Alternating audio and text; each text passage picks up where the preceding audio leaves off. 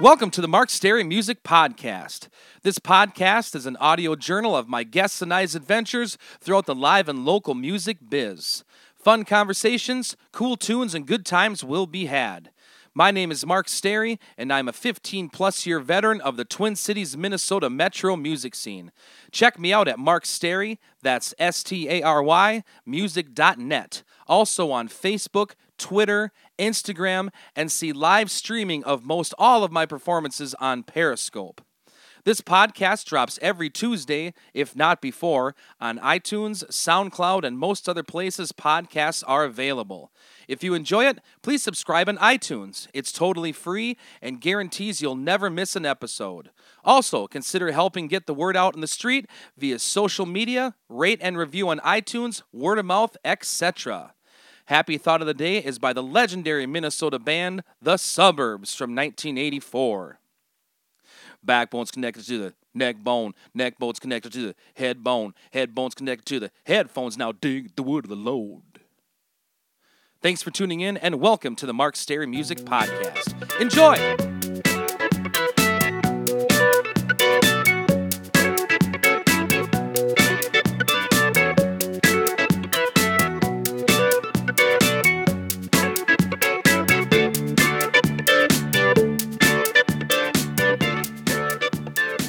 Welcome back to the Mark Stary Music Podcast, Episode 9.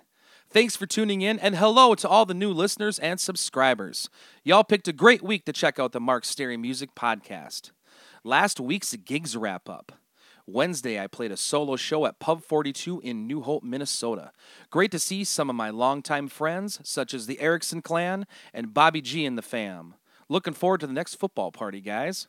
Thursday, the Mark Stary Blues Band played my 9th annual Hacks Pub Christmas show in Milltown, Wisconsin. Great to catch up with some of our longest-running fans, Paul and Joby, and congrats on the new addition of Enos to the family. Friday, I played a solo show at Nova in Hudson, Wisconsin. Kempers, Whalens, etc., etc. Thanks for all the support. Thanks also to the Gaffer family for hiring me all these years. Saturday, Brian Johnson and myself performed at Steve Merrow's CD release show at Rooster's Roadhouse in New Richmond, Wisconsin. I'd like to throw a shout out to a few folks such as Andrew, Bri, Emily, Scrib, Lindsay, etc. for rocking out with us. It was fun and a huge success. Upcoming shows. Wednesday, December 16th, 2015. I'll be playing a solo show at Pub 42 in New Hope, Minnesota from 8:30 to 10:30 p.m. Thursday, December 17th, 2015. My birthday. What do you know? Brian Johnson and myself will be performing at Pier 500 in Hudson, Wisconsin from 8 to 11 p.m. Friday, December 18th, 2015. I'll be performing a solo show at Summerby Golf Club in Byron, Minnesota from 6 to 9 p.m. Saturday, December 19th, 2015. I'll be performing a solo show at Trail Stop Tavern in Eagan, Minnesota from 9 to 12 p.m. Guest this week is Hugo Clares, a true Twin Cities, Minnesota music legend. He's the drummer for the iconic Minnesota rock band, The Suburbs. With classic songs such as Love is the Law, Rattle My Bones, Music for Boys, etc., The Suburbs are one of the most beloved bands in Twin Cities, Minnesota modern music history. It's an honor to have Hugo on the podcast. Enjoy the conversation.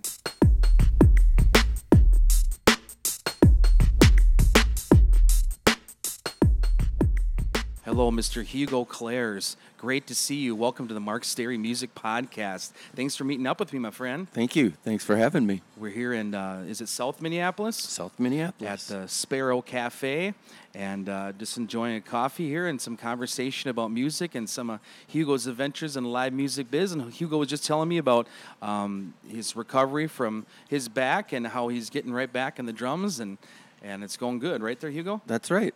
That's right. I had a little surgery and repaired some things that broke, and now I'm all better. I was discussing in my car, I was listening to my favorite Suburbs record was the 1993 Viva La Suburbs, and Hugo was just about telling me a little bit about that record because I love it so much. That was recorded over 4 nights by John Fields at First Avenue, and we took probably the best moments out of 4 nights and blended it together, and I think it's one of the best live albums ever. Maybe even better than Frampton Comes Alive. I don't know. Maybe. Well, I think so. I think it sounds incredible. The energy, you captured the energy, the audience, and the playing is just incredible. And the drums sound really good in it, too. Yeah. Really good. It was, John Fields mixed it through the board and, with the people at First Avenue. So we also have a videotape of it, too. Really? Yeah. It's video recorded. I was driving in the car and rocking out. My favorite thing listening to your drum parts for the Suburbs is your fills. Those sound great on there. We've for 38 years they've been known as machine gun snare fills. That's what I was going to compare it to, was machine gun fills. That's one of the first things I learned to do, and when you do something well, you just kind of stick with it. Oh, it sounds awesome. You guys had a big show at the Caboose around Thanksgiving, didn't you guys? Yes, we did. How'd that go? That went really well. As many people are aware of, we lost Bruce Allen 6 years ago, and Michael Halliday has been suffering from some rheumatoid arthritis, and Beej has been having some problems of his own out in California, so we have Steve Price now on bass, Steve Brantzig on guitar, and we just added Jeremy Ilvesacker, and we probably have one of the tightest incarnations of the Suburbs that there's been since the heyday. Okay. You guys practicing a lot? Did you guys rehearse a lot for this show at the Caboose? Oh, yeah, we rehearse. We try to rehearse at least once a week. It's Christmas now. Chan's doing stuff with the new standards and whatnot, so it's kind of slowed down a bit. But we are in the process of putting the finishing touches on another album, the follow-up to Si Sauvage. So we're hoping over, January and February that we get most of that finished and start working on artwork and be ready for a spring release. Okay, I was going to ask you about Si Sauvage. You released that in 2013, right? Yes. Yeah. And how did your recording process change from a 2013 recording to like an old twin tone recording? Do you like it better now? Are you guys using Pro Tools stuff? Well, it's way different now.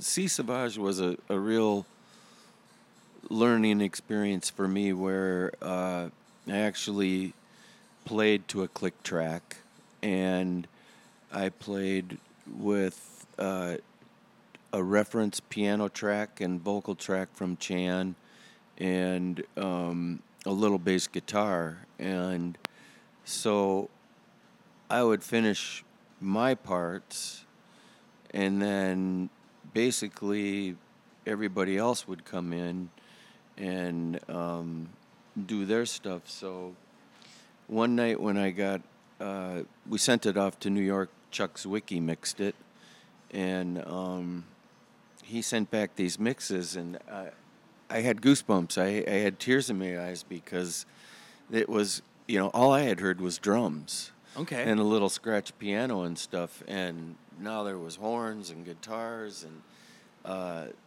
so it was it was a much different process. We sort of recorded that in the studio. The songs were written in the studio. This record, a lot of the stuff has been written already. We've rehearsed it a bunch. A kind of a neater thing for me was that we put a scratch drum track down and let Jerome, and Jeremy is Jerome. Okay. We let Jerome and Steve and Chan go in and do some vocals and some of their parts, and then I went in after the fact and recorded the drums, so it's got more of a band live feel to it, and you can do a lot more now. Yeah. You can do a lot more. Ideally, this record will come out, and I've already been bugging Chan about, audio, doing the next one on 2-inch tape. Really? Yeah, the next record down the road would be going way back to the old days. That'd be fun. It would be really, really fun. And Where did you record the 2013 record? well, most of C Sauvage, all the drum tracks were done down at IPR in Master Mix A, and Chan recorded the grand piano down there, and then Steve Price has a studio above his garage over here in South Minneapolis, so a lot of the guitars and horns and vocals were done right over there. Okay. Do you have any other projects going on via Suburbs or solo, either performance or any other? Not me. Chan is his New Standards thing, and he also just wrote the music for a play that was produced called Glen Sheen. About Congdon? Huh? About Congdon Mansion? Remember? Yeah. It was very, very successful, and it ran for a month over at the History Center in October. Nice. So that was pretty cool. I, for years, have been collecting notes and short stories, and I finally have determined that over this winter I'm going to make my best effort to finish a book about the suburbs. That is awesome. So that's a big to-do thing on my list, and I figure it's cold, it's winter, I can just hunker down and do some writing, and I have some friends that are in the publishing business that have offered to extend any help they can to me, and I think there's a story there. How did you guys promote your shows back in the day? You guys it started in the 70s, correct? Yeah. How would you go, like nowadays you're using a lot of social media and a lot of technology-based things. How'd you get the word out in the street back in the day? It was the street. It was totally the street. Bruce worked in downtown Minneapolis. I worked in downtown Minneapolis. Michael Halliday lived in downtown Minneapolis, and Bruce was the graphic artist in the band. I mean, he did all of our album covers. He did the logo, didn't he? He did the logo. He every album cover, every poster was Bruce. Everything. And did he not do the Twin Tone logo as well? I think he did the Twin Tone logo. I don't want to take credit away from somebody, but I'm thinking he did. I mean, he did a ton of work for them. He did some replacements covers. He did Big Hits of Mid-America, which was it was a replica of the earlier Big Hits of Mid-America that came out in the 60s. But no, Bruce would just... The greatest thing about Bruce is you could say, I got this idea, and 15 minutes later, Bruce would be like, this what you have in mind? And you're like, exactly. So Bruce worked for Campbell Methuen. He would come up with these ideas. He'd print copies and hand me and Michael posters, and Michael and I would just walk all over downtown and uptown and staple them everywhere. Just everywhere you could imagine. And it seemed to work. It worked. And, something about when we played at Podani's and we weren't getting gigs, and suddenly more people were coming to our practice space on Friday nights that were going to the Longhorn. And so the suburbs were super, super lucky in a sense where it just exploded. And then there was Twin Tone, let's make the red record. Let's make an album. We could, you want to make a double album? Sure, let's make a double album. Nobody ever said no to us. It was you know,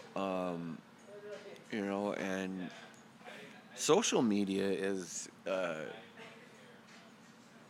it's a it's a neat thing. I, I I take it so personally though because it's like I thought the food fight thing was hilarious, and compared to Laverne and Shirley, it it didn't quite get what I had expected it would get, and Chan and I chalked that up to familiarity. People understood Laverne and Shirley. People didn't really understand why we were having a food fight. But I've got more ideas. I've got some things, for future gigs for the record. All these little things I'm doing. I'm thinking if I ever get any success with this book and we get that out, then we'll make a movie. That'd be we'll awesome. Make a movie about it, and we have Do you all guys the have leftover? music. Do you have some leftover footage or We some bonus tracks or some screw up tracks or something? we've got lots of leftover tracks, and years ago when we went on this tour, an East Coast tour, somebody borrowed me. It was a VHS camera, and it had like a 10-pound, 12-pound battery pack that went with it, and I took the thing on a 3-week-long tour, and I filmed all this stuff, and I have been lamenting the loss of it because I perused all this stuff that I had, because I used to have a TV show on cable access. Really? Mm-hmm. And but Bruce's girlfriend, when we met yesterday to toast him, she goes, I have this VHS video that you shot of one of your tours. And I'm like, oh my, she goes, it's like 6 or 7 hours long. Do you want it? And Oh I'm my like, God. I've been looking all over for it. And it's from Rhode Island, somewhere in Rhode Island we played. It's from New York. It's from Detroit. I mean, it's Pittsburgh, Pennsylvania. It's from all these places. And Were you guys headlining these places or co-billing or opening for headlining, folks? co-billing. We pulled up in front of this place called the Electric Banana in Pittsburgh. Okay. And, I mean, it looked like a dive Mexican restaurant or something. It was all boarded up in front. We sat there all day. Finally, about 5:30, somebody showed up, and the stage was big enough for my drums. But Jimi Hendrix had played there, like the Doors, all these bands, and I'm telling you, there was 300 people packed in that place, and it was one of the best shows we ever had. Really? I was going to ask you if you had some memorable shows over the years you'd like to share or memorable opening slots. Yeah, well, we opened for Iggy Pop in Cleveland, in Madison. We opened for the Talking Heads at the Longhorn. It was... What were some of your favorite local places to play? Well, it was always the Longhorn for me. And then First Avenue is it's just iconic. There was a few other places. Duffy's wasn't like, but my favorite thing always is drum check at First Avenue. The room is empty. Lauren mixes my drums. And then he just says play, and he just turns them on, and no one's in the building, and your drums are just filling up every inch of space in First Avenue, and it's one of those goosebump things. It's just like, and like when we'd start a show there, and the curtain would be going up, and if we started with Music for Boys or something that I was starting, and you just see all the people bouncing up and down. It was, First Avenue always. Outdoor shows are fun though too. It's always fun to play outside. When we played the Basilica Block Party, I was there. I went and saw you guys there. and we played the one night, and who did they have playing the next night? They asked him not to play because the church doesn't see eye to eye, and we headlined the Friday night show, and Jeff came in the dressing room and said, so and so got canceled and they need someone to open for Train. They asked if you guys wanted to do it. And I'm like, we get paid again? And he's like, yeah.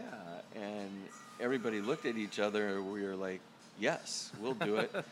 And all I could think of is nobody stopped to listen to any of the lyrics on our records before they offered us the slot, because if you played him Sig Machine or something like that, he would have been, I don't know that we want this band either. But it was just funny that somebody got censored and they paid him not to play, and then they paid us to play. One really great show that was a ton of fun was the Replacements, REM, and us at Harriet Island. What? Yeah, that was pretty cool. Oh my gosh. That was an afternoon show, and I think it went in that order. I think it went the Mats, then REM, and then us. Really? Yeah, and that was that gig went on all night long. Definitely all night long. We did a little, just for maybe a couple months, it was probably in combo for us, and maybe was Murmur REM's first record? Or Reckoning? I'm not quite sure. But we did some shows with them out on the East Coast and around where, like in San Francisco, we opened for them. Okay. In LA, they opened for us, and Wow. we kind of switched back and forth. And it always turned out that whoever was the opening band kind of blew the other band off the stage. So it was kind of like after a while we'd show up at the gig and go, well, we'll play first. And they'd be like, no, we were thinking maybe we'd play first. Hugo, you got to write a book, my friend. This ridiculous, these stories and experiences you've had. Sitting in a dressing room with Michael Stipe drawing a picture of Bruce on a cocktail napkin. Oh, my gosh. So, let's say let's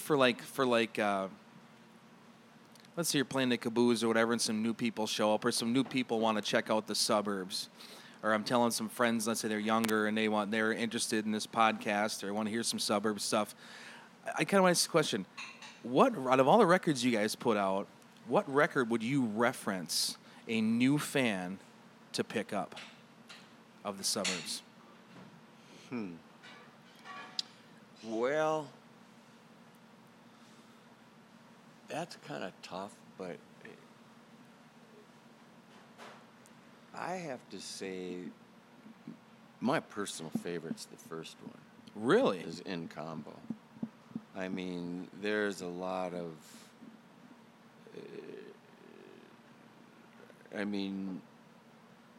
there's a real sensibility of how ripe or not ripe we are, or how we're just raw. Yeah. There's a lot of rawness, and there's a lot of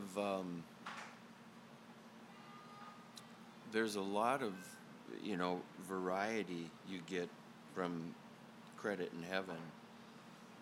But I don't know. I think the first record, because it's got a lot of different Chan and Beej, Chan and Bruce, me. There's a lot of different people singing on it.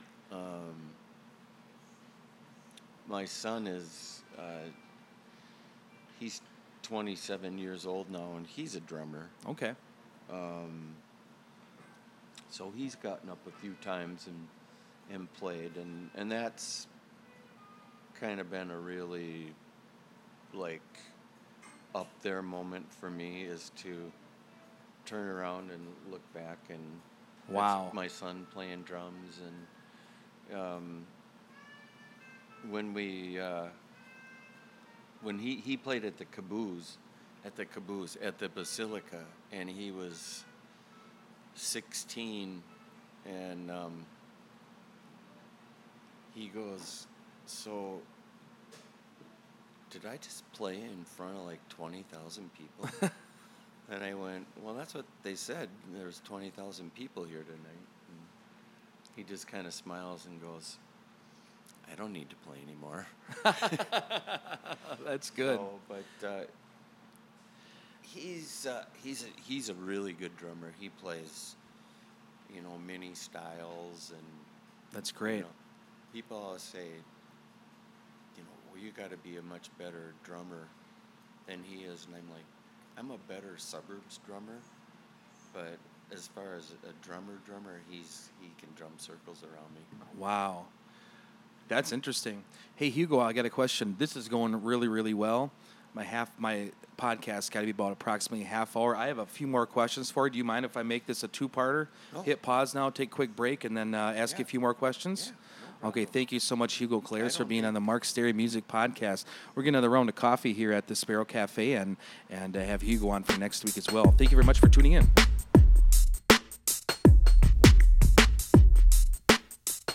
That was Mr. Hugo Clares, legendary drummer for the iconic Minnesota band The Suburbs. Tune in next week for part 2. Story behind the song segment for the week will be covered by Hugo on next week's podcast. But today I'll feature the classic Suburbs track, Rattle My Bones, off of their 1993 live release, Viva Las Suburbs.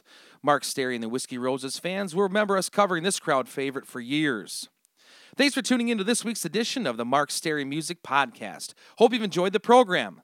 We'll see you back here for a new podcast about life and times in the live and local music scene each and every Tuesday, if not before, on iTunes, SoundCloud, and most other places podcasts are available. Also, if you get a chance, please go check out some live music somewhere. It can be a great and worthwhile experience. Life is short. Go have some fun. Till next time.